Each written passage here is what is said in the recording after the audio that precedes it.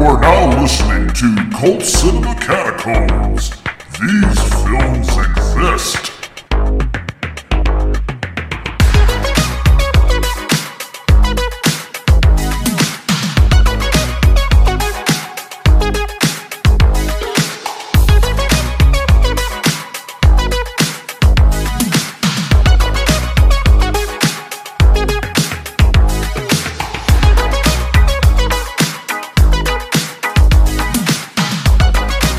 Now, here are your hosts, Roy Buckingham, Andrew Farmer, and Courtney Robertson. Oh, you were full tay in the wind. Yeah, I was taking away into the tay. It was like that. It was like a cross between Nell and Pootie Tang. I don't know. I don't know who I was raised by. I don't know how many times I've described you to other people using those exact words. Nell, he's like a cross between Nell and Pootie Tang. It's like a cross between. That's the way I keep trying to sell this podcast to podcast networks. It's really like a cross between Nell and Pootie Tang. Why don't Maximum Fun take us? I don't know. And by the way, we are really different because I started listening to Flophouse. Good show, right? No, very different. But we are very different. First of all, we don't go out of our way to watch bad movies. I want to be clear about that on this show because I was thinking about it. It's very easy to assume that we do that, but we don't. We go out of our way to watch lost movies, and a lot of them are bad. That's just the way it is. I'd say a solid. There's a reason that they're lost. There's a method to our madness, basically. Yes. They didn't lose Citizen Kane. Yes. They lost Bermudas. They forever. They lost Dr. Caligari. Yeah. So some things were lost and some things were thrown away, and we're finding them either way. Mm-hmm. Yeah, and that's the other way I try to sell. It's like some things are. I always just say that when I'm well, first of all, it's like a cross between Nell and Pootie Tang. That's what our show is. And then I just say some things were lost and some things were thrown away, and then they make me leave. Yeah. The meeting is over. Satay and the wind on the hay. Satay to the tater wind day. That's what I say. I think I summoned something. Something. That's also what our podcast is about. Yeah, it really is. It's all one big chaos magic ritual that we're doing. This is a great intro. This is great. If you're just starting to listen to the pod, here you go. This is a great way. This is what you know you're going to get yourself into. Basically. It's the antipod is what we are. Antipod. And here at Cult Cinema Catacombs, we also talk about, not usually on the show all the time, but behind the scenes, we're talking about cooking shows and stuff like that. Near constantly, yeah. I'm so glad Next Level Chef is back. I'm so glad Next Level Chef is back. Oh my god! Do we need a bonus podcast just for Next Level Chef? we do. Oh, I mean, we could just dedicate half of this podcast. It could go for 6 hours, and we could just do another three. I was talking about that show and Worse Cooks, how it just makes us scream at the TV at the incompetence, and I hope that Sirius this season is the new reality TV icon. I hope that this season somebody falls down the food chute. I hope this is the season that somebody falls down. They needed to pick Sirius up and throw him down the food chute. Oh my god! I'm so glad he's gone. Oh my god! I was like, But he anyway, would say yes. He'd do it on his own. He would just Naruto run right off the side and down where they keep that one fish that fell down 2 seasons ago. Naruto run. I will never forget that fish. I think about that fish. It lives in me. I see it in my dreams. Debbie Gibson style. Its eyes. It's just. I know this is an audio medium, but it's just like flat against the plexiglass wall. Staring out for like 2 episodes. God, it was great. It's a great show. Way to go, guys. I even like Richard Blaze now, and I hated him when the show started. Hated him with a passion. First thing we've ever disagreed on. Well, I don't hate him anymore. I did hate him. Do you still hate him? No, I was. Then we are in agreement. From moment one, he had me at banana scallop. He has that Haley Joel Osment face I don't like, where his head. Where, like, his face is the same size it was when he was, like, 12 years old, but then his head grew around it. That's true. Like that, and his hair bothers me a lot. And this is the sort of manic energy you get from Cult Cinema Catacombs. Yes. Films exist. On Maximum Fun. Okay, good. Let's just... Hey, I don't know if anybody's tried this strategy yet. We just force majeure Yes, and our way into maximum fun. We just end up. They don't. Yeah. Or whatever, headgum. I don't care. Do we know anybody in their like? Can we make friends with somebody in their like their marketing, like their physical marketing department, to start making us merch and just put it on the merch store? Roy, you have a passing familiarity with Alonzo Duralde. To start getting the merch on there. Well, one of the things we'd have to definitely have is we'd have to have 2020 Roar as one of our shirts. It makes you strong shirt. It makes you strong. And phonetically spelled, God damn it, on one of our shirts. Yeah, we gotta have that. And I guess now it's a cross between Nell and Pootie Tang. Yeah. Oh, and also we have to have shit on your mother as one of our shirts. Yeah. I don't know if they'd put that on a shirt for us, but we do need to have it on there. Listen. It deserves to be on there. I think we deserve this. It can't be hard to make a merch store. I'm going to figure it out. It's 2020 Roar. Hear me.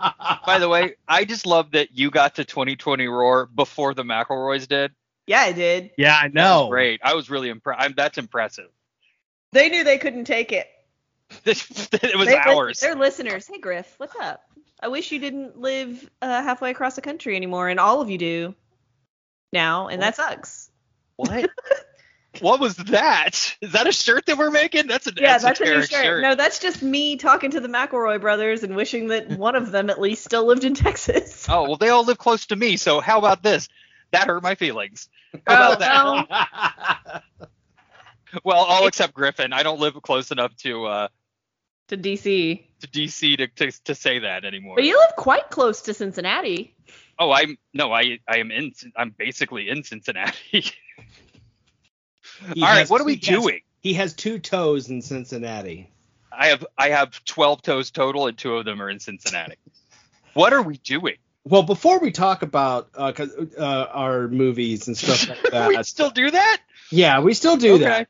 As I mentioned, we talk about food behind the scenes and everything, and I gotta bring to attention here this recipe that came across my Facebook feed from Pillsbury. This is an official Pillsbury recipe. Did they finally bring back that feta shoe recipe that was on the back of the box from 1976? No, that's not what this is. This recipe has only 1 star on it also. It is a recipe for lemon water. Nice. I like it. Prep time 5 minutes. Total time to make 5 minutes. Ingredients 6. Lemon water. For lemon water. Here are the ingredients for Pillsbury Dough's lemon water. This is for 16 servings of lemon water. First, you need... What's a serving of lemon water? First of all, hold on. Establish this. Is it a cup? I think it's a cup, yes. Okay. So 16 cups of lemon water. Our ingredients are water, sure, ice, lemon slices. Sure, you'd expect it. 1 3/4 of a cup of sugar. That's not lemon water anymore. That's lemonade. At that point, we're talking about lemonade now. Okay. 1.5 teaspoons of lemon extract. And 2.5 teaspoons of citric acid. Holy shit. What? In a large pitcher, mix sugar, lemon extract, and citric acid. Add enough water to make 1 gallon. Stir well. Serve on ice garnished with lemon slices. Store rest in refrigerator. I felt my butt pucker into itself. That is a lot of citrus-ish. I left my body. I saw myself. And I was disappointed at what I saw, and then I floated back in. That's probably the only way, yeah. It's really the only way to survive this. That's bad and gross, is what that is. So on that note, we're talking about unconventional musicals this month on Cults and Mechanicombs, which is probably the worst segue we've ever done on this. Hey, I want to, before Speaking we get of started, things. I want to make sure that you guys know. So we have the Rubensteins next month, Ooh, right? Yeah. Okay. Makes me become Macho Man Randy Savage. I'm so hyped. You really did. I want to make sure that we are ready for those with a challenge. Okay. So here's what I need each of you to do. We all need to shrink ourselves down to the size of Zelda Rubinstein and start like overacting at everything. No, I mean, yes, that's not pertinent to what I'm talking just about. The entirety of the month of March, though. That's what we're doing. Yeah, I need each of you to go get a big bag of Skittles. That's all. Big bag of Skittles. A big bag of Get a Skittles. big bag. Just have on hand a big bag of Skittles for the 2024 Rubenstein Challenge. Gonna make us taste the rainbow, huh? I'm so excited for my first set of Rubensteins. And to get you in the mood, we had you watch Anguish, the Oh, movie yes, that I inspired the Rubensteins. And you were just as confused as we were when we watched it. That's right. It was a film.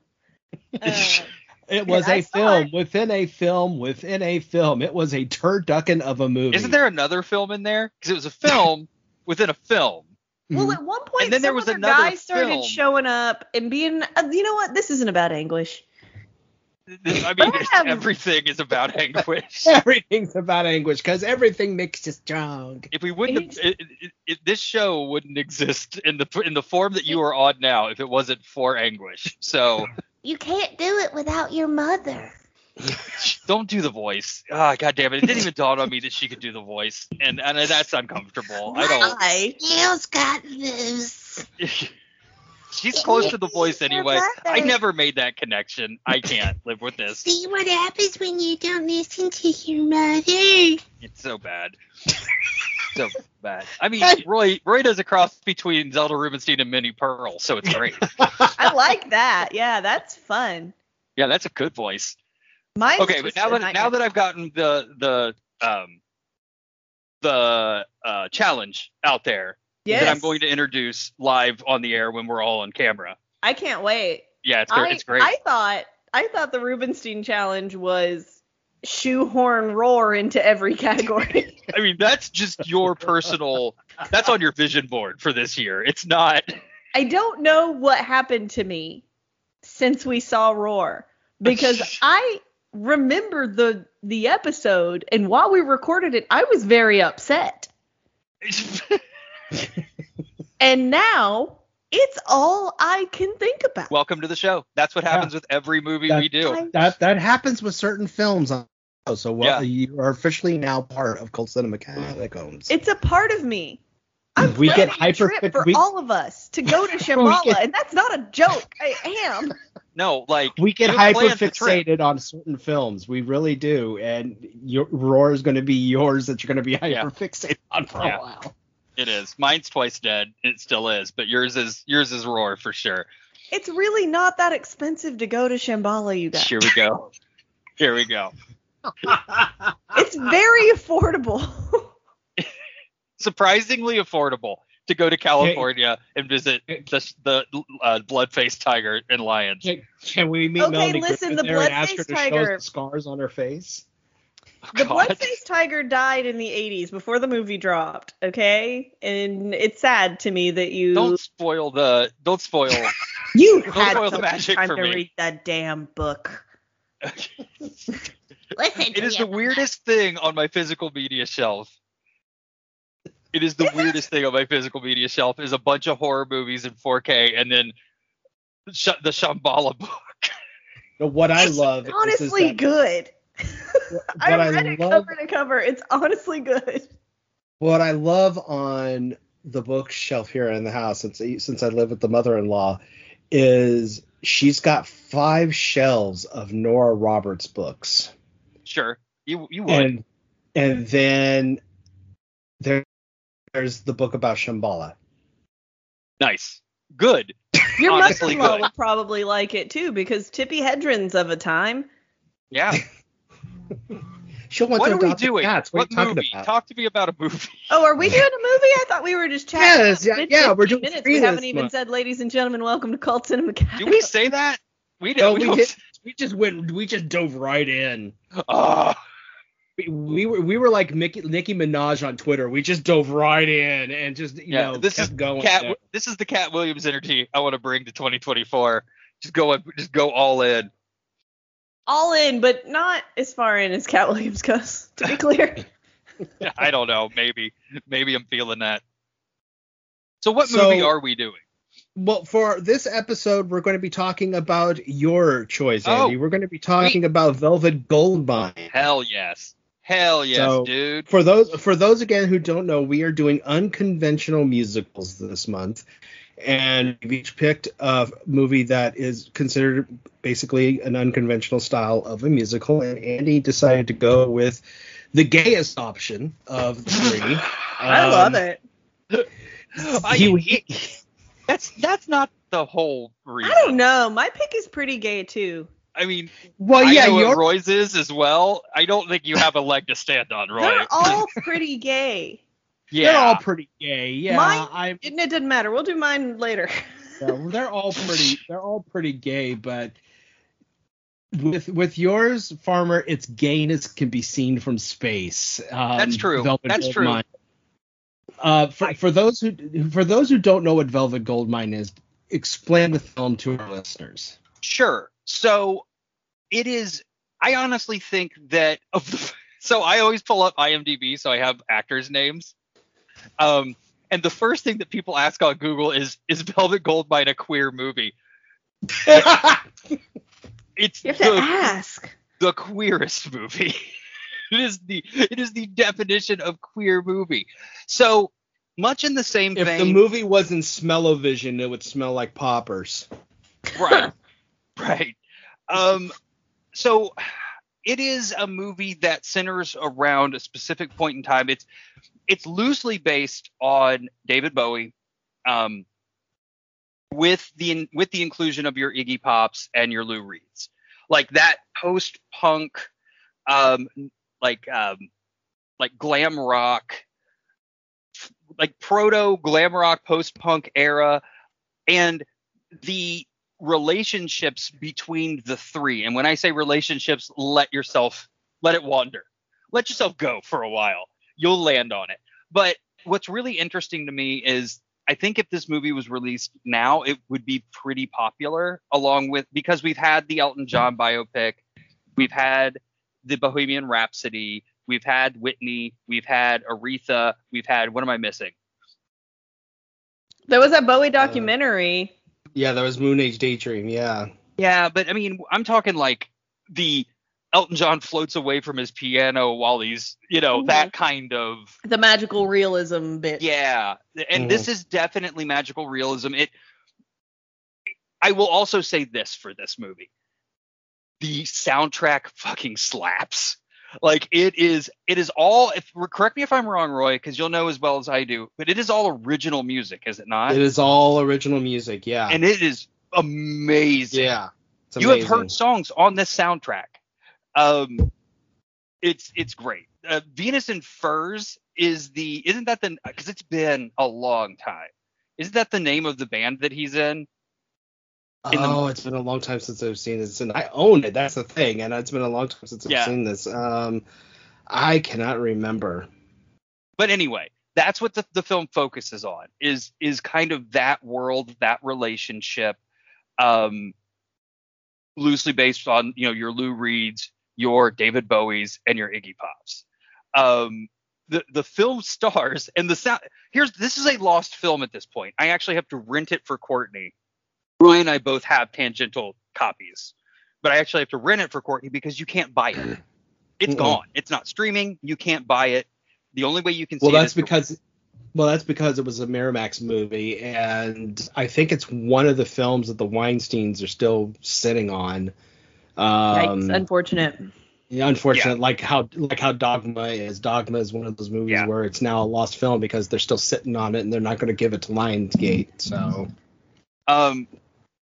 it stars as the titular character Kurt Wilde, Ewan McGregor, and it's Ewan McGregor's growth from kind of like if you watch the Elton John documentary, the early young Elton John, up through the point where he's wearing sleeveless fur vests and tight pants and running a train on Christian Bale, who plays Arthur Stewart in the movie. I mean, I never thought I'd say I'd watch that, but yeah, you would watch that. We would all watch that. It also has Jonathan Rhys-Davies in it. Where did he go? No, Jonathan Rhys-Meyers, not Jonathan Rhys-Davies. God damn it! I do it every time. I was watching From Paris with Love, the genre. Who directed Paris with Love? Who directed The Professional? Why can't I think of the name? Anyone? Bueller? No. Anybody got anything? Not me. Anyway, he's in that movie, and I kept referring to him as Jonathan Rhys. Jonathan Rhys-Meyers. You speak so often. I heard Myers. Yeah, I can't remember his name. What happened to him, by the way? Great question. The Stonewall movie, I think. Did it? Did it? Yeah. I think it was the Stonewall. I think. Oh God, no, not the Stonewall movie, not the whitewash movie. No. We can rip it apart. White people is what started Stonewall. Yeah, sure thing, Mr. ID4, sure. It also has Eddie Izzard and Toni Collette in it. It is a Ewan McGregor has this weird relationship with weird musicals, and I kind of love it because he did this. He did Moulin Rouge. But he also did, I don't know if you guys ever saw Life Less Ordinary, which is another movie that I would kind of like the show to do, which in and of itself was a weird kind of musical movie about angels and all kinds of weird Well, he also did Down with Love, which was like the musical tribute to the Doors Day Rock Hudson movies too. So yeah. So like he has a really interesting relationship with musical movies. I don't know that he's ever done stage musicals though. Do we know? I don't think so. No, I feel like I would know about that. Yeah, weird. I don't know, because I don't know if he would do stage musicals, because I could just see right now all the press being like Obi-Wan Kenobi on Broadway. Yeah, so. Well, like sure. We're really latching on to Obi-Wan for this moment. Okay, he's had a storied career over decades, but sure, latch on to the one franchise. He's done. Yeah. He's done a plethora of awful movies that you can point to, and you're still going to lean on Obi-Wan. And he's the best one in those movies, Liam Neeson notwithstanding. Liam Neeson does a good job. Well, it's probably a better selling point than saying that guy from Trainspotting on Broadway. I don't know. It would be more indicative, at least. Yeah. Even though Trainspotting is a better movie than The Phantom Menace, still it'd be like, it would be.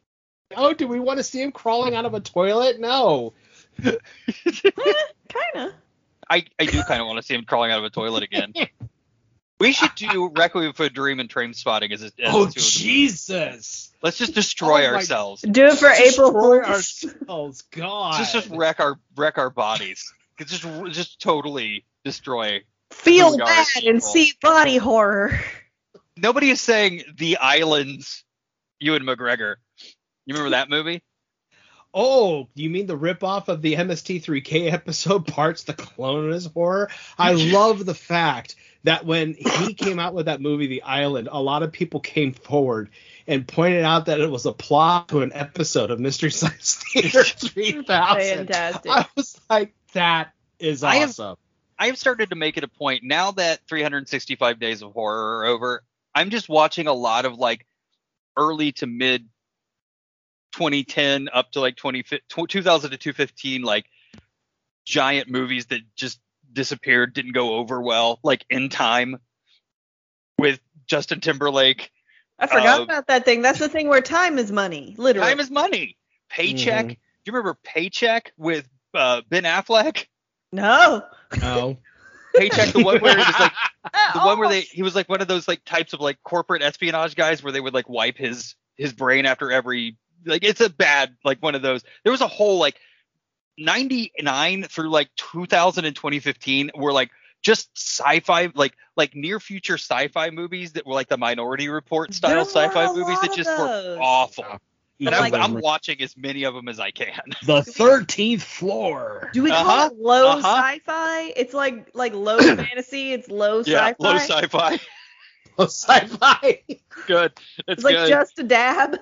Yeah, just enough. Virtuosity with Russell Crowe and Denzel. Not at all. So basically we're gonna scrap next month, and instead we're going to do We're doing 12 episodes next month. Of low sci-fi movies. Yeah, we're doing Existence. Existence from David Cronenberg, and then we're gonna do Free Jack, starring Emilio Estevez and Nick Jacker. Wait. We're falling apart today. Wasn't Ewan McGregor in Existence? No, that was Jude Law. Okay, I get those two convinced constantly. Very different. Are they? No. But hey, it has Willem Dafoe. So there you go. Sold. Existence is a fucked up movie, and it's now released. Who released it? Umbrella? Vinegar Syndrome. Vinegar Syndrome. Yeah, I need to buy that because it's great. Cronenberg, you son of a bitch. In the future, we're going to have video games that look like babies with umbilical cords that plug into your back. You're going to build guns out of teeth.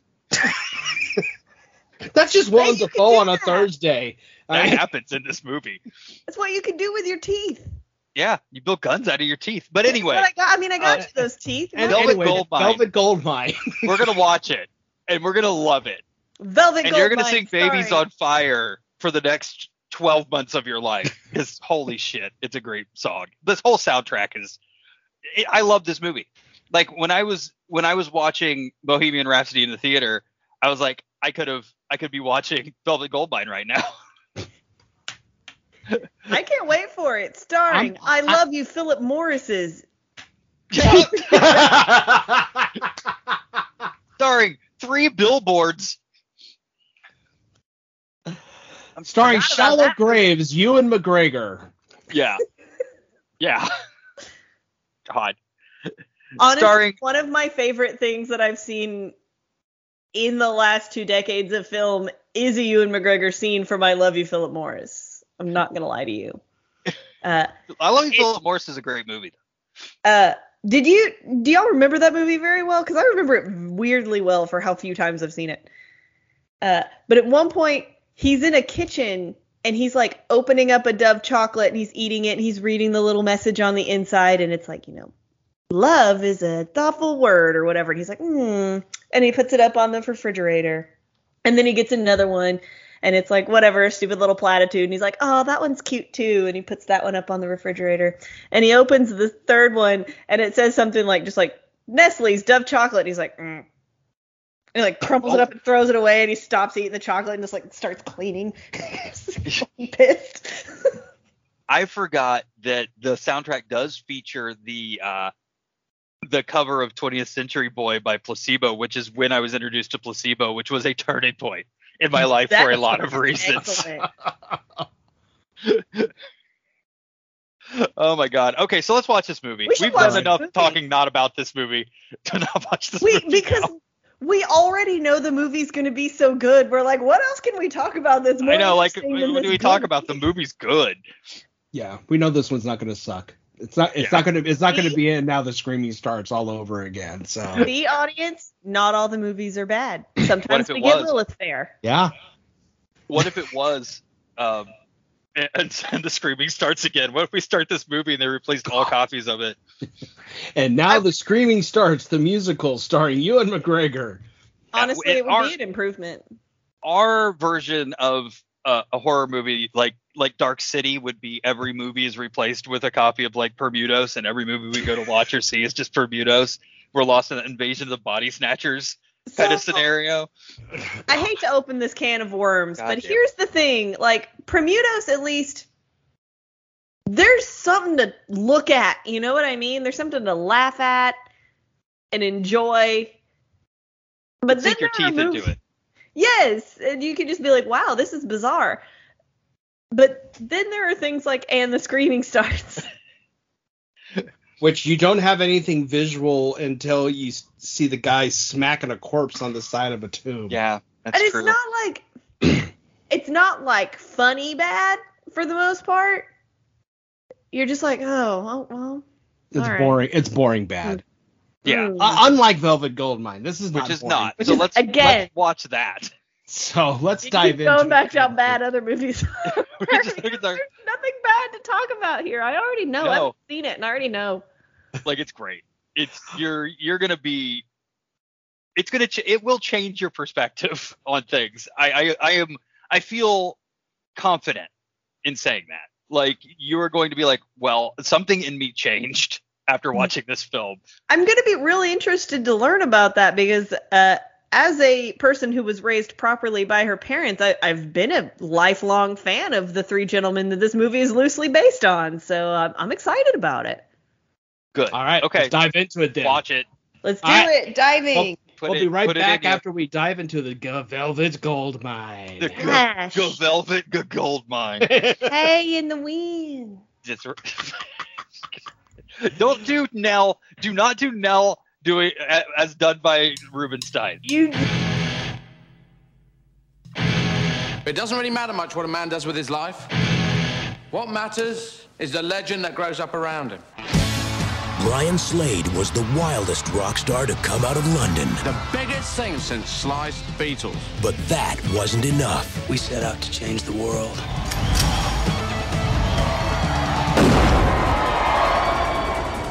What happened? Who did it? And why? Next week is the anniversary of the whole shooting incident. One journalist is about to look into the mystery. I was trying to contact you about a story. From the moment Brian Slade stepped into our lives, nothing would ever be the same. He was, in the end, like nothing he appeared. Right after everything crashed, Brian seemed to get lost in the lie. Came someone else.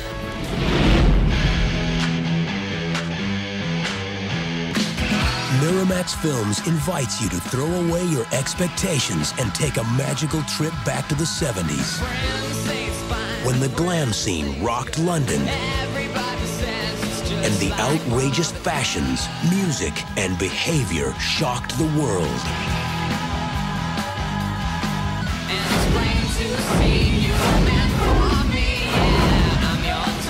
I knew I should create a sensation.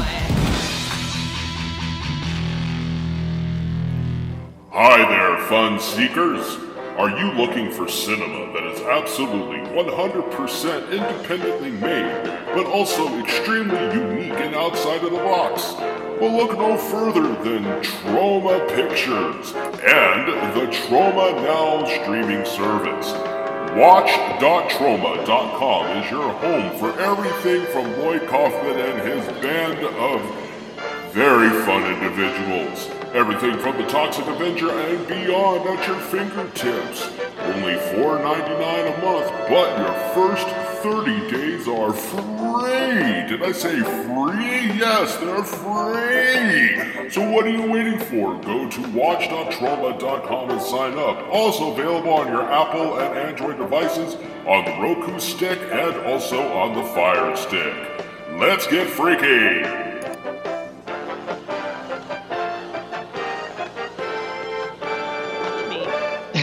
I want to learn. Yeah. Well, back in our day, we want onion on our belt because so of in the style at the time. In the 90s, there was a chain of stores in the malls called Natural Wonders, and this is where you could go like buy rain sticks and crystals and karma shit, and that's where I bought my copy of Pure Moods on CD and stuff like that. But a lot of the clientele that shopped in this store, and like I told Andy, it's very much like what if Berkeley, California in the 60s and the 70s became a store and commercialized. You've got Natural Wonders. Yeah. But the clientele that would shop in there is this. There was this book that originally came out about the study of idiosyncrasy. It was done as a comedy book, but at the same time, it describes personalities perfectly. Oh, it's like the origin of Chuck Klosterman. Kinda.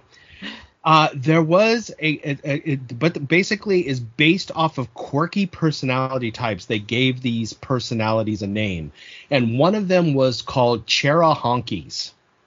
And Cherahonkies were white people who adopted Native American aspects to their life. Okay. And by These that, are the I'm a 32nd Cherokee people. Exactly. And these are the people that this would is wear. just in the entirety of where I grew up. Yeah. They would wear the Native American T-shirts and the feather earrings and the turquoise, and we're like, yes, I associate with the Native American spirit. And basically, they just meant that they smoke those cigarettes. Yeah. Yes. Basically, they saw Dancing with Wolves and said, "That's me."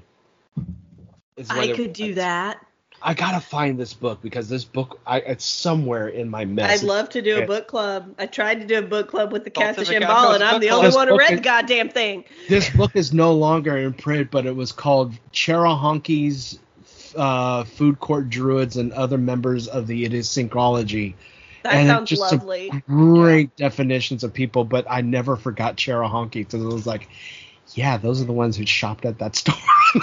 Malls. I love it. And I was saying, I off mic, I when I was young and I worked in the mall, I dated somebody that worked at Natural Wonders. It was great. Ah, cool. I got to play with all the range. I didn't date anybody when I worked at the mall. I worked at Hot Topic. Well, this was before I was managing Hot Topic. Same mall, but I was working at Spencer's Gifts. Oh, okay. You were peddling hilarious shirts and vaguely sexual birthday cards. I was, yes. And a lot of lava lamps. Yeah, lava lamps for sure. And dildos. And speaking of dildos, you guys want to hear about Madam Web? I do. Wow, what a segue. I am a professional podcaster, y'all. Wow. Yeah, that's how I do it. I don't know how you do it. So is it because Dakota Johnson's in it? That's why it's like from dildos to. I got stuff to say. All right, we can start there if you want. I would love to start there. I think that's perfect. I have good. I will let you know that there was a friend of mine who works at Alamo Drafthouse who did a 5-hour video rant about everything wrong about this movie. 5 hours? There's no way that's longer than the movie. But did they talk about everything that was right about it? Because it wasn't all bad.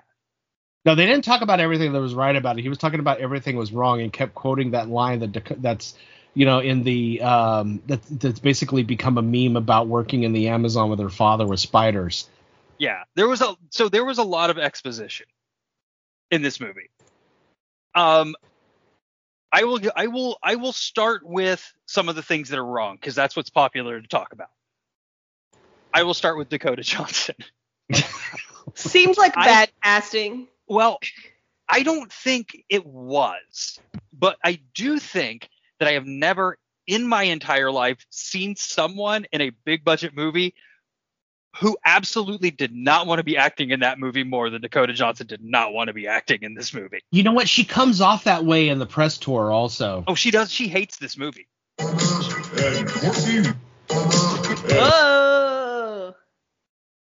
That was fun.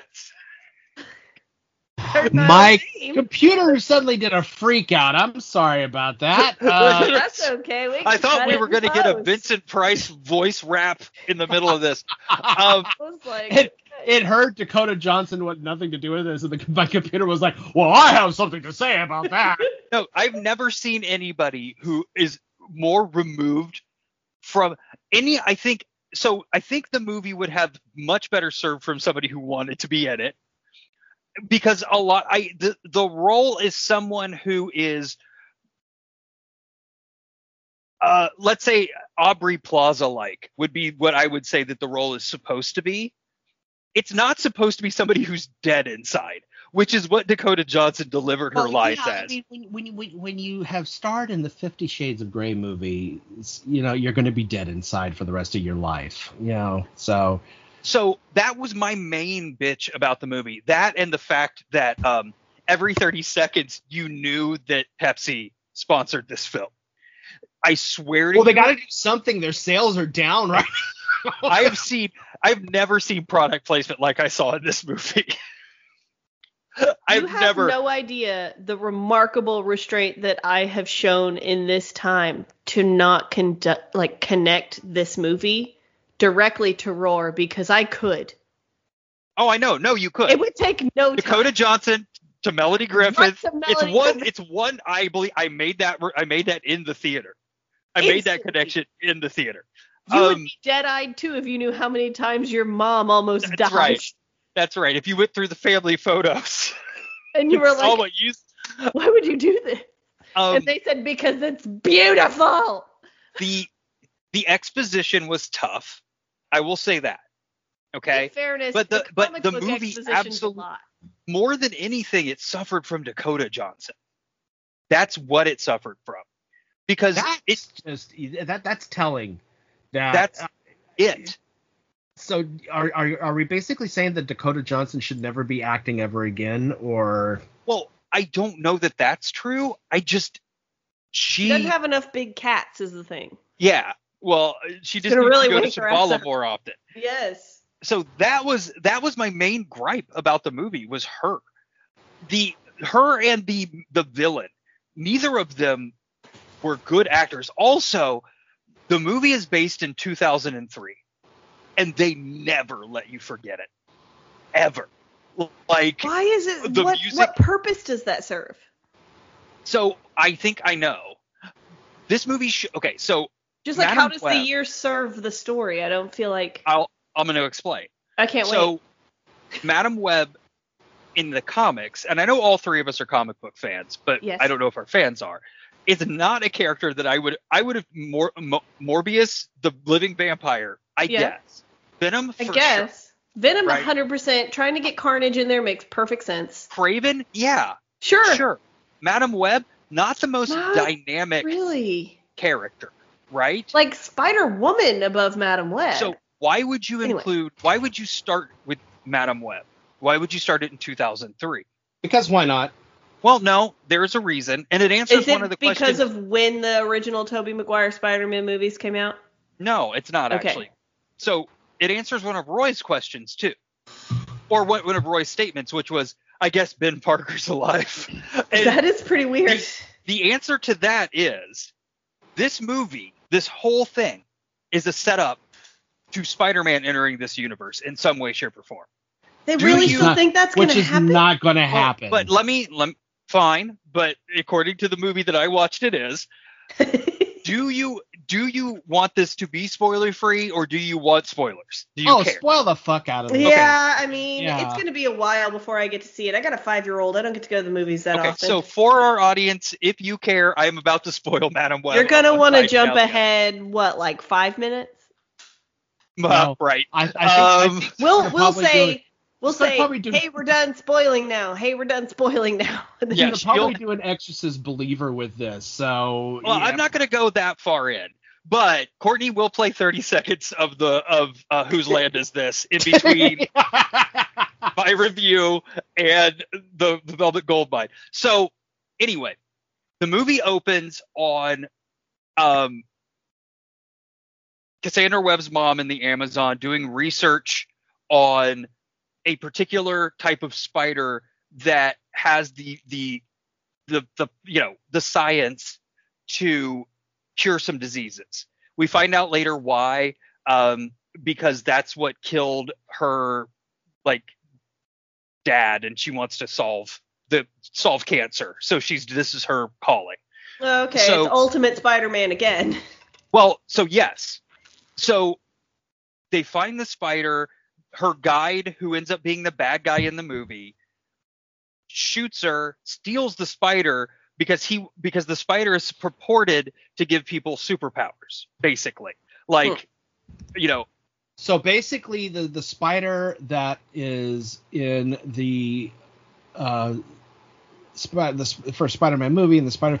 There's a breed of these now that exist in the woods. So the difference is, keep in mind, this is completely removed from any of the films that came before it or comics.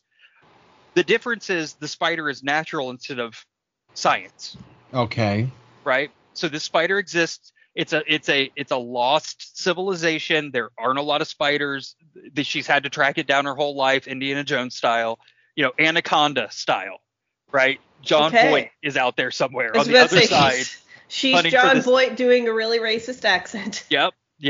So finds the spider. Now there's also, at the same time, we're hearing that there is this legend of this lost tribe that has these powers, like, they can run up and down trees, and they're really strong and all this stuff, right? They're in this woods, and they're trying to, that's part of the lore of this spider. So guy shoots mom, steals spider tribe comes down, takes her into their spider coven, Spider-Man. Oh, they Jane her? Yeah, they Jane her. Well, for a second, because they try to heal her by letting the spider bite her, because it has, Okay. super You also Ooh, great alliteration there. Spider biter. Spider biter. I like and that. then she it dies. has the power to have more superpowers. She's also super pregnant with Madam Web. Okay. So Okay. Madam Web gets in utero spider powers of some sort. Okay. And then the spider people put her on, like, basically Moses her down the river, like, you're going to put you in a basket and say basically. bye. I don't know how she gets back to civilization, because at that point they say, well, she'll come back when she needs answers cryptically, and that's all exposition, right? All of that. We open on her. I bet you don't get to really enjoy any of that. We open on her and Adam Scott. Adam Scott, right? I'm not. Oh man, is that really an Adam Scott movie? Yeah. I like Adam Scott. Well, Adam Scott does a great job. He's the best thing in a lot of bad stuff. Yeah, Adam Scott does his dead level best. Adam Scott this movie over the goal line. That's fair. And he does a pretty good job, because there are good things about this movie. Number one is him as Ben Parker. Fair. Number He's two. okay. Yeah, he's Ben Parker. She's his partner. They're EMTs. Okay. That's really apropos of not very much, besides at one point she teaches the girls in her spider coven how to do CPR. That's all she got out of being an EMT. Yeah. Wow. So as the story progresses, she realizes she has the power to see the future. That's her superpower. Okay. Not, again, like every spider. Bad choice for a really dynamic superhero movie. But so at the same time that's happening, she's seeing these three girls, this spider guy in this spider guy costume, which, by the way, the spider guy costume that you've all seen in the previews mimics the look of the spider tribe of the Amazon. So got they're his all look from Spider-Man 3. So I was about to say they all look like Venom Spider-Man. Yeah. So this guy has Spider-Man powers, the bad guy. He got him from the spider he stole. He is having these visions of the future, just like kind of Madam Web is, but not as, in depth, of these three spider women, and they're going to kill him, basically. So he is going to preemptive strike these spider women when they're young.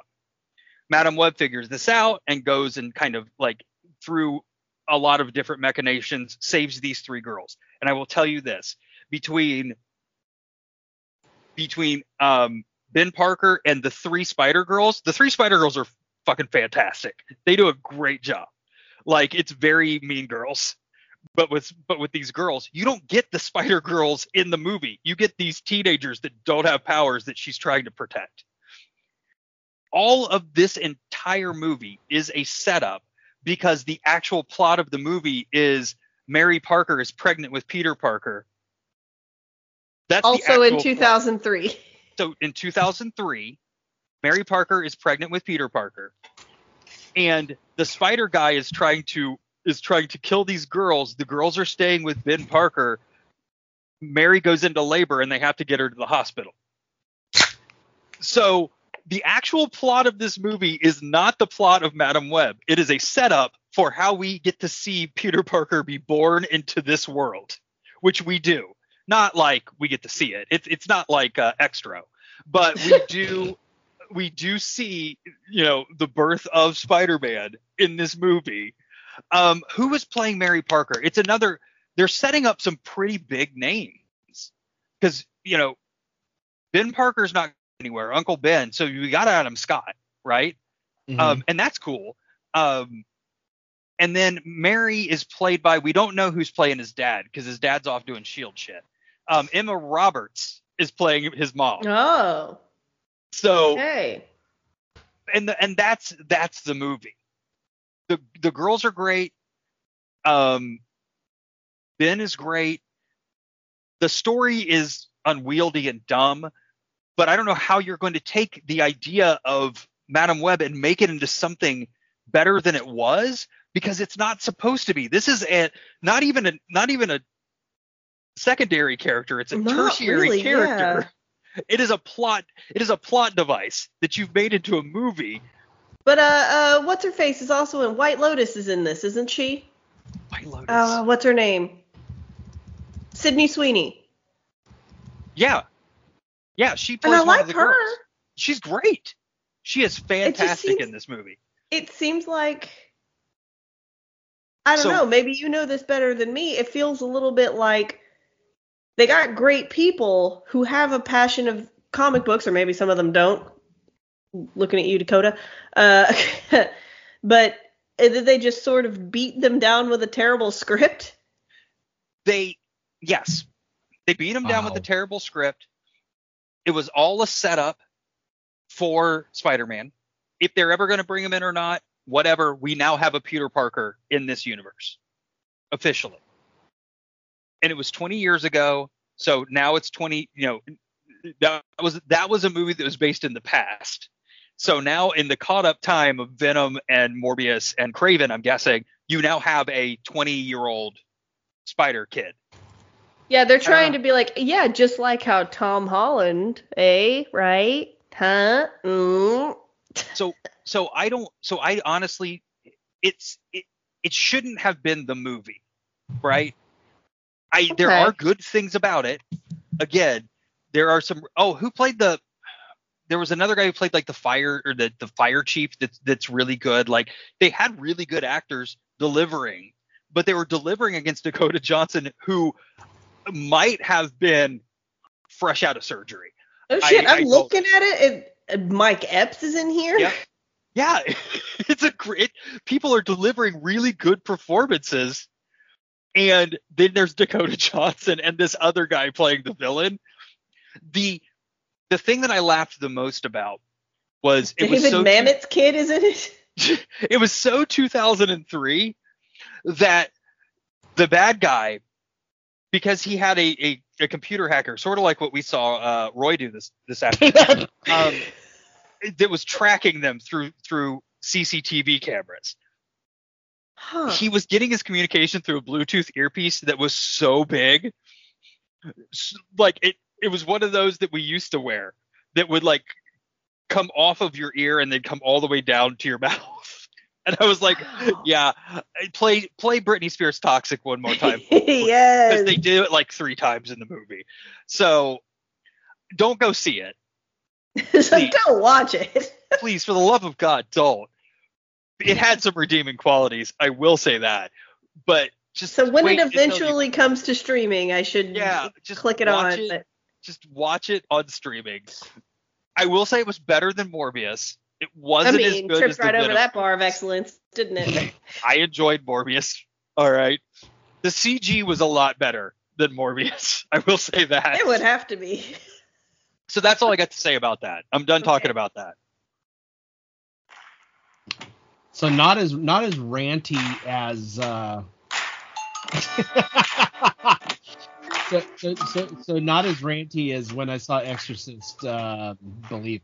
No, because I didn't hate this movie. Yeah. And not nearly as aggressive as when I was mad at the holistic concept of Halloween. Also, I'm not as into this movie as I was about Russell Crowe Mortal Kombat Exorcist either. So forgot about that thing. Still a great movie. Unsung hero of last year, The Pope's Exorcist. But anyway, so let's talk about Velvet Goldmine. The first thing I want to know is, Courtney, how did you feel about it? What were your vibes? So overall, I really enjoyed it. It's not perfect. It does have some kind of indecisiveness of concept-y things. But overall, I really had a nice time. I really didn't take that many notes. You didn't? Because I just sort of sat back and enjoyed it. I just kind of let it wash over me. That's kind of the overall theme of me this month is I didn't take that many notes. Wow, we're changing you. She was too busy enjoying the scene where Obi-Wan Kenobi was fucking Batman, basically. Yeah. We do have a lot of Batman adjacent content in this movie. I also like the fact that she said about a Todd Haynes film, there was some inconsistencies. Really? Was the inconsistency the fact that it opens on Oscar Wilde and a magic brooch from space? For no reason at all. Oscar Wilde was visited by the gay space alien and said, "You're going to be gifted." I loved it. Is there is the implication that there is a generational, there's like a chosen generational, and it's a straight line from Oscar Wilde? Yes. What? Now I want the movie between Oscar Wilde and not David Bowie. That's what I want. What happened in between there? I want to know what made him so comfortable with having him be Oscar Wilde. But then he had to make amalgams of everyone. Yeah, I want to know. Keep in mind, this is from the same man who said, you know what would be a great idea is to have a woman play Bob Dylan at one point in his life. He did do that. And then give her an Oscar for doing that. Well, and my favorite part of the movie is when the ego of Todd rises to the forefront and he has to have him playing with two Barbies kissing. Yeah, that was pretty weird. I'm going to be honest with you. I did not understand. Well, let us explain to you why that's in the movie. Roy, would you care to go forward with that? Yes, because the director of this movie, as I think Andy even mentioned this earlier in the first part, directed a very controversial short film from 1987 called Superstar, the Karen Carpenter story. Okay. And the reason this is very controversial was not only because of the fact that he used the Carpenter's music without permission, but the whole entire story of Karen Carpenter is depicted by using Barbie dolls, and Mattel had a hissy fit about this. The whole movie is Barbie dolls. It's a whole movie? The whole movie. We watched Barbie it. Dolls. Yeah. The whole movie is Barbie dolls. We even see at one point, from Barbie's point of view, her taking pills to force her to vomit and all sorts of stuff. It's just and the thing is it's not done campy. It's actually an emotional gut punch, because not only just seeing the hell that Karen Carpenter went through, but then they also talk in the movie with real people who suffer from anorexia and bulimia, and you hear about the hell that their lives are. And it was a sucker punch. I was just like, good God, I wasn't ready for this. But I saw when he had the scene with the Barbie dolls having sex in this movie as his way of saying fuck you to Mattel for not allowing such a great short film to be seen by a broader audience. There's that, but there's also you're gonna not watch my Barbie doll movie? You're gonna shut my shit down? Okay. Well, here's a movie that's being produced by Miramax and MGM. I'm gonna have one scene. I'm gonna make you wonder why I did this. You're still gonna see my dumb Barbies, okay? Yeah, I'm gonna make you wonder why I did this. I did wonder. I'm gonna be honest with you. I did wonder. So basically, it's like, here is Ken and Alan fucking for you guys, except done up like glitter rock. Like Mark Bolan and Oh my God. I did notice something, and I don't know if y'all have the awareness of this film as I do. They definitely used the same set early on in the movie that was used for A Muppet Christmas Carol. And I'm not joking. I am 100% sure that that's true. And I really want to look into it and see if it is legitimately true.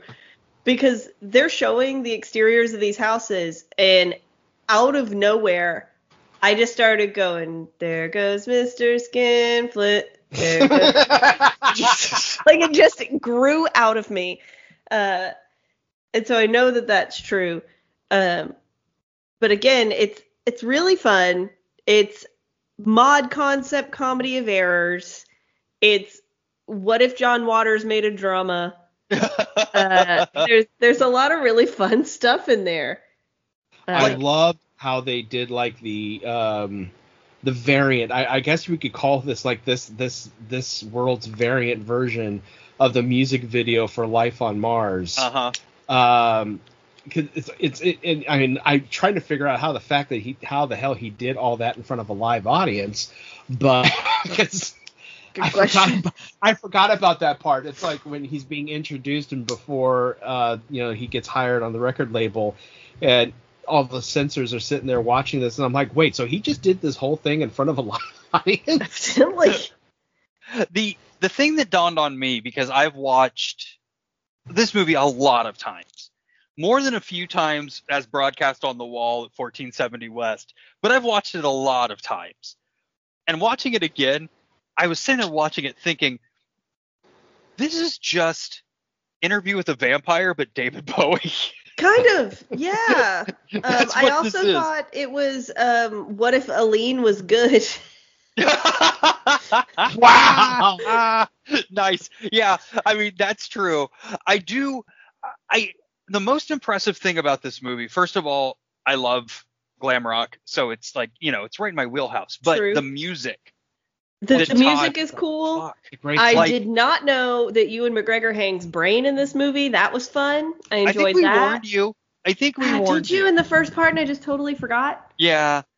and the funny thing is, like, I liked it. It was fun. Yeah, I mean, I think Ewan McGregor wants to be something that he was never able to fully realize, probably because of Obi-Wan Kenobi. But, he wants to be a musician. He wants to be art house. And I think that Obi-Wan Kenobi fully took that away from him. The poor man, he's just so major studio. Everything about him, his face, his voice. But again, he sings his songs in this. He does great. Yeah, he does a great job. Speaking of a great job, Tom York has a real solid Bowie impression, and I didn't know that. Yeah. Well, the band, the Venus and First band, which I know Courtney has some stuff to talk about. I do. But the band is made up. Yeah, go ahead. The people that he pulled together to be in that band are Tom York. He pulled in Tom York. He pulled in and Johnny Greenwood from Radiohead. He pulled in Andy McKay from Roxy Music. He got Suede in there. He got so many insane people to play as the house bands for these guys. It was pretty impressive. It's wild. The music in this movie is better than a lot of the music that came out then. Like, the Ballad of Maxwell Demon is a song that I unironically fucking love. It's pretty cool. Like, it is so good. And this version of Baby's on Fire and Ballad of Maxwell Demon are the two that I'm like, those are actually just in rotation, and they're original songs from this thing.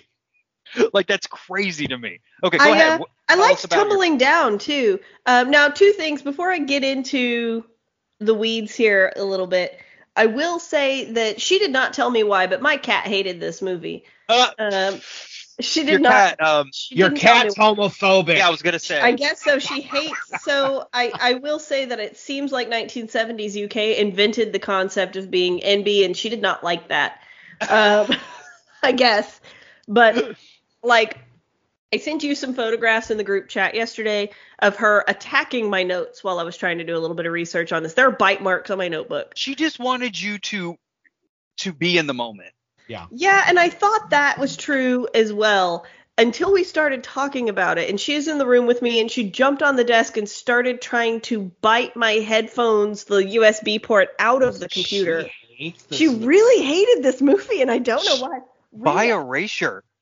Rita, why did you hate this movie? Talk to me. Maybe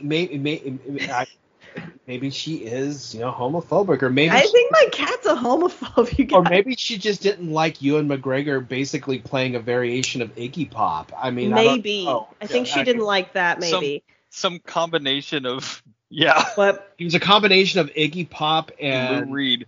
Lou Reed. Yes, and Lou Reed. A little bit of maybe Mark Bolan. Even Little bit though of Mick I Jagger. will say this is the movie that 100% made me fall in love with Placebo. Fair. And I remembered why when I watched this movie again. Like, shit, I should really start listening to Placebo more than I am now, because they brought the entire band of Placebo in.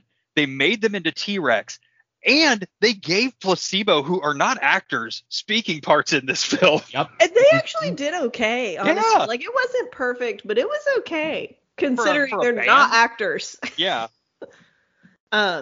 No, so I got to looking into why did they pick Maxwell Demon and the Venus in Furs? Like, how does that connect to this story? How does that connect to who Bowie was, the holistic concept of Bowie and glam rock and all that. So I'm really sorry I get in the weeds in this. I tried to keep it short. Who you are. We love it is it. who I am. So Venus in Furs is a reference. It's a reference to a novel by Leopold Sacher-Masoch. I know. Again, this is who I am. I'm a nerd. And We're here for it. Let's go. Leopold Sacher-Masoch is the person for whom the term masochism was invented. Oh. Okay. Isn't that interesting for this movie? That is actually really interesting. Thank you. See? Being a nerd adds depth to your cult film experience. I like the fact that you're defending yourself to you. Because we are like, let's go. They're already in it. This was in like the 1870s or something like that. So this is like 100 years prior. I just thought it was a cool name. So somebody did work. It was Todd. Todd is such an asshole that he did work. I loved it. I thought that was really cool. Yeah. Now, there is a director's cut version of this available that apparently only the UK have seen. Because I saw that. Does it make the structure make more sense? I don't know, because, I mean, the version we saw is 118 minutes, and the version that was shown in the UK and at the Cannes Film Festival is 123 minutes. So I don't know if that, like, handful of minutes makes it a little more cohesive. I don't think it would, because it's a Todd Haynes movie. Yeah. And this was supposed to be. I mean, I'm pretty sure that when they made Rocket Man, this was the inspiration. Elton John. That's what I was saying. For sure. Yeah, like Elton John was like, I wanted to make a biopic like Velvet Goldmine, except make it make more sense. See, I was thinking that, and I am curious about this because we talk about this later on in the month. Is there anything that outright says this had any inspiration in All That Jazz? Because I saw a lot of All That Jazz in this as well. I'm sure All That Jazz inspired. I mean, inspired right, like especially that everything. What is it, like dead center of the movie where he's in gold and there's that weird dream sequence thing? I mean that's like asking if Citizen Kane inspired anything. The answer is yes. Citizen Kane inspired this movie too. That's the thing. And yeah, except for the shitty brooch. But this film. It kind of reminded me of, when you look into that whole Ziggy Stardust era of David Bowie, it's interesting how, you have counterculture and then you've got David Bowie as Ziggy Stardust, who's basically just out there like, I don't care what you think. Yeah. This is me. This is who I am. Counterculture. Deal with it. Yeah. And I kind of wish that, this movie, definitely touched on that a lot. I would have liked to have seen a little bit more of it touching on that. I can only imagine what this movie would have been like if David Bowie would have allowed a biopic about his Ziggy Stardust era, how interesting it would be. Well, and the one that really, Jack Ferry. So what an interesting character. I went deep into trying to figure this out, right? Everybody else, if you're tapped in at all to like glam rock, right, you can kind of figure out who is who. Jack Ferry had me thrown. I don't know who he was supposed to be. I do. Who were they supposed to be? Todd Phillips says Jack Ferry is supposed to be Little Richard. I guess. I don't know that I really picked that up. That was his inspiration for Jack Ferry. It makes sense in certain places. So he whitewashed Little Richard? Well, the reimagining. So Little Richard never had these experiences. Okay, Little Richard was never involved in this story. Oh but no, he needed... Little Richard basically was like, I'm gay, but I'm going to suppress it because of church. Yeah, no, but he needed a character to introduce our Christian Slater Interview with the Vampire character to these people and bring glam rock to the fore instead of letting it happen naturally, which it kind of did in real life. So he needed to escalate the plot, and he wanted a character like Little Richard. And I really don't know that I didn't find that character all that necessary for the most part. Now, to see him dressing Will from Stranger Things was interesting. Jack Ferry was basically there to, I mean, that's the one thing I've always questioned. Was it Jack Ferry who shot Brian Slade in the fake death? In the fake death. Oh, interesting. Yeah. Because, I never considered that. Because in the beginning of the movie, I forgot about that, how it looked like, he walked into the concert and quote unquote killed Brian Slade on stage and then just like disappeared. So it's like when that happened, I was trying to remember, okay, did they do an explanation as to why they did it? And they didn't. There was no explanation as to why he was the one. It's almost as though he forgot that he put that in the beginning of the movie. Well, my question on that about this film making sense, right, is we're getting this film told to us from the perspective of Christian Bale, from Arthur Stewart, basically. Right. And what he's being told by the different people, his recollections, and being an unreliable narrator, and him also dealing with the fact that he's coming out of the closet, and I'm surprised they didn't go total. I'm surprised they didn't go total Lou Reed with it and had his parents, because his parents was put him like into electric shock therapy, because his parents were just like, you're bringing shame to our house. And then he grew up and cut his hair like Ethan Hawke and became a journalist. Became a journalist wearing a ill-fitting clothes. Yes. But my thing is, including the drugs, the rock and roll, Toni Collette, whatever else was going on in that world.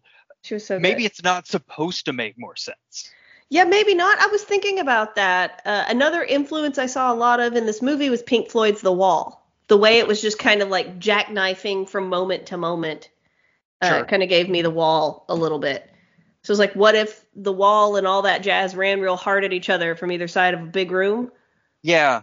I also found it very interesting that after I'm jumping way ahead here on this, but when the way that Brian Slade figured out his way to get out of this is to fake his death on stage because he was tired of living the life that he was. And then after the truth comes out about, faking the death and everything, he decides to, I guess, get plastic surgery because he didn't look anything like he used to when he emerged as Tommy Stone. Spoiler alert. But I love the fact that he went from like this amalgamation of David Bowie and Brian Ferry to Gary Glitter. Yep. It was absolutely. Yeah. And is that supposed to represent the change? See, in my mind, it was metaphorical. I think like so. In the change of music and the change of society. You know what really shocks me is that I don't have all of Eddie Izzard's suits. That's great. What upsets me. I liked them a lot. It was great. They're great suits. This was the straightest male I've ever seen. Eddie Izzard. Such an interesting voice. Eddie Izzard plays the straightest man in the movie. Looking at Eddie Izzard's journey, through their entire career and through their personal identity, I was just like, wow, this is the butchest I've ever seen you in this film. And I'm willing to say it is the queerest we've ever seen Ewan McGregor, Christian Bale, and the straightest we've ever seen Eddie Izzard. It's such an interesting choice. I think it was really fun. I think that Jonathan Rhys-Meyers is still finding glitter from the tumbling down scene. Oh, he is.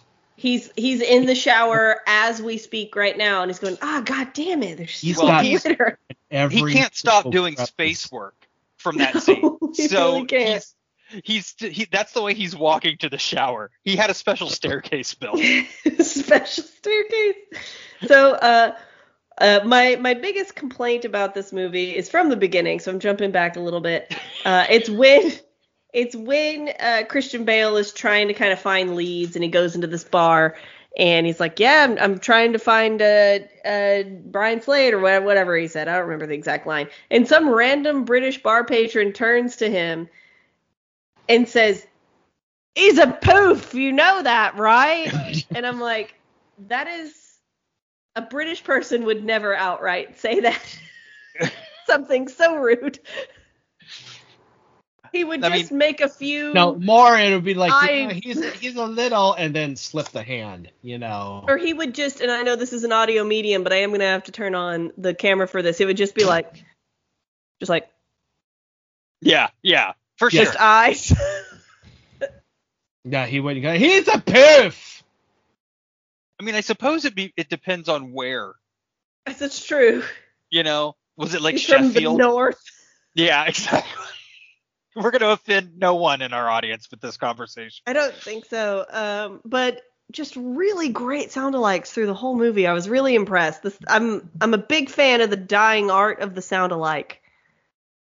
And just I can't stop talking about or thinking about the soundtrack. It was good. And how good it is, and how much they did sound-alikes, how well they did it, and the songs that weren't, because obviously there's no Bowie songs. No, of course. But There's there no were songs Bowie that I'm like, wow, that's a Bowie song, and I've just never heard that Bowie song before. Yeah, that's the way the Ballad of Maxwell Demon is exactly that. And we should have realized with this movie before, Moulin Rouge came around, that Ewan McGregor can sing. I didn't put the connection then when I saw the movie, and then when Moulin Rouge comes out, we're like, wow, Ewan McGregor can sing. But then I was like, well, yeah, he's like killing his Iggy Pop impersonation in this movie. So yeah. Yeah, really fun. Yeah, it's his Iggy Pop impression's fantastic. Like, and this is why I say he wants to be kind of. I think if A24 would have been around when he was this age, it would have completely changed the trajectory of his career. Yeah, I think he'd be a different guy. Yeah. He delivers in this movie the indie darling performance. Like his freak out in the sound room. That was really good. Like he goes for it. He's going all the way for it. And everyone else really giving absolutely nothing was so good. Yeah. It's amazing just watching McGregor's trajectory with his career and everything. Because, I mean, he got his start in the films Shallow Grave and Being Human. Yep. And then, like, immediately just jumped into Train Spotting. I mean, it was so weird because it's like in 1996, he was in both Train Spotting and the film adaptation of, one of the many film adaptations of Emma, except this one was with Gwyneth Paltrow pretending to be British. And she still is. Middling success. And then, goes on and stars in A Life Less Ordinary with Cameron Diaz. Have you seen that movie? Yes. I have not seen that movie. Oh, you need to change that. Oh, you guys, I'm Courtney. I've never seen anything. He sings in Life Less Ordinary, too. Yeah, and then he jumps into Velvet Goldmine, and then immediately jumps into the world of Star Wars. Yep. Somehow, Velvet Goldmine got him Obi-Wan Kenobi. Somehow that role got him Obi-Wan Kenobi. And it's just, it's like, it's the rise in his career has just been slack job, because I don't know of any other person who would have went from movies like Train Spotting and Velvet Goldmine and A Life Less Ordinary to suddenly being cast as one of the biggest characters in the history of one of the biggest franchises in pop culture history in the entire world. Right. It's wild. It's so wild. It's and the opposite being true for I want to say it. I'm trying to stop myself from saying Jonathan Rhys-Meyers. Is that his name? That's right. You did it. I did it. I did the right one. Jonathan Rhys Davies. It's Okay, Jonathan Rhys Meyers. It's so hard for me. Well, it's so hard. I think the reason for Jonathan Rhys Meyers, honestly, I think what probably did it for him, the Mortal Instruments, City of Bones, is a noble effort. He was, on Vikings, which was a great show, and he was also on The Tudors, which was a great show. Yeah. But and he's also involved with the Mission Impossible movie franchise. That's true. And everything. That's true. He is. And he made Stonewall with Roland Emmerich, and I think that's probably what did it, because that Stonewall movie was just not how you do a biopic. Right. It really is not. I watched From Paris with Love about a month ago, which was he and John Travolta buddy, kind of, for lack of a better term, buddy cop movie. He's really good. Like, he can act. He really can. It's sad that he's not getting more work, Yeah, he's a great actor. And we all know what happened with Christian Bale. Well, yeah, he became fucking Batman. Come on. He gained 300 pounds, lost 500 pounds, and became Batman. So yeah, classic. And we also that old chestnut. We also saw what happened to Toni Collette. A Little Miss Sunshine, fucking Hereditary. Yeah. She can't lose. No. She went on. Wish the same were she true. went on to, it's like she did Muriel's Wedding and then turned around and said, "I'm not stopping there. I'm going to show you that I'm a BAMF." And went she on did. to become a fucking BAMF. So. And of everybody, everybody in that movie, every principal in that movie had a meteoric rise outside of Myers, and I really wish he would have, because I think he deserves it. Yeah, I agree. So would you recommend this movie? Oh, hell yeah. Hell yeah. Yeah, super fun. Me too. Yeah, me too. It's definitely good luck finding it. Yes. Because it's not streaming anywhere, for fuck's sake, which it pisses me off, but then at the same time I realize it's Miramax, and a lot of films, even though he's had his downfall and everything, Harvey Weinstein is still sitting on it, like Smog sitting on his pile of treasure. That's a perfect description, honestly. And this is one of those films that he's sitting on, Velvet Goldmine, and it's like right there with Dogma. We're probably never going to have it see the light of day streaming any place because of him. One of the reasons that I wanted to do this movie on the show is because I want it in 4K, and now we're going to get it. And we are. You said it out loud. It has to have that island. That's how this works. We're gonna get that. We're gonna get that British cut, baby. We've talked about it on the show now. That's the show. That's the power. Fingers crossed. Somebody is listening, and they have Eddie some Izzard. sort of. It's Susie. Thank you so much for listening. We love you, girl. So. Send me all the suits and get me a 4K copy of this movie, please. Now. I think she would. She'd be like, fine, you can have all of this. Yeah, I don't want it anymore. Take it. Suze, if you ever want to come on the show, we'd love to have you, girl. Oh my God. Yeah. So that's it. We're not making announcements this time, right? No, we're not announcing what you got to stick around for all that jazz. Yeah, right. sticking up for all that jazz. The only thing that I can announce is, again, like I announced with the Zombie Prom episode, is that of course we got the Zubinsteins coming up, and March is going to be a weird month for us. March is chaos. I can announce because we've already figured this out. What's coming up in the next couple of months, actually. We have decided for the month of April that we're all each picking a documentary to watch. I'm so happy. Which is something we've not done on this show. So I'm keeping it going. My all bangers 2024. I'm doing it. You best be ready. Whose land is this? Mine. It's Andy's. I've already picked mine. I will let you know. Originally, I was going to have you guys watch Grizzly Man. With the Werner Herzog documentary. If you've never seen it, you need to fix that. It's on Tubi. But when I discovered it was on Tubi, it recommended another documentary to me, and it was like, if you like Grizzly Man, you'll like this. And the one that it recommended me to has zero connection to what happens in Grizzly Man.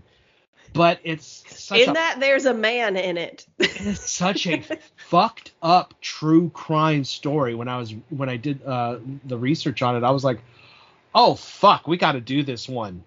I'm so excited for it. So for those of you who have not picked it up from my voice or who do not know me personally, I'm a white woman, and that means I love true crime.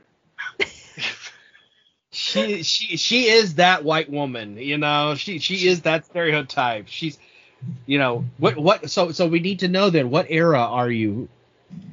What era of true crime am I?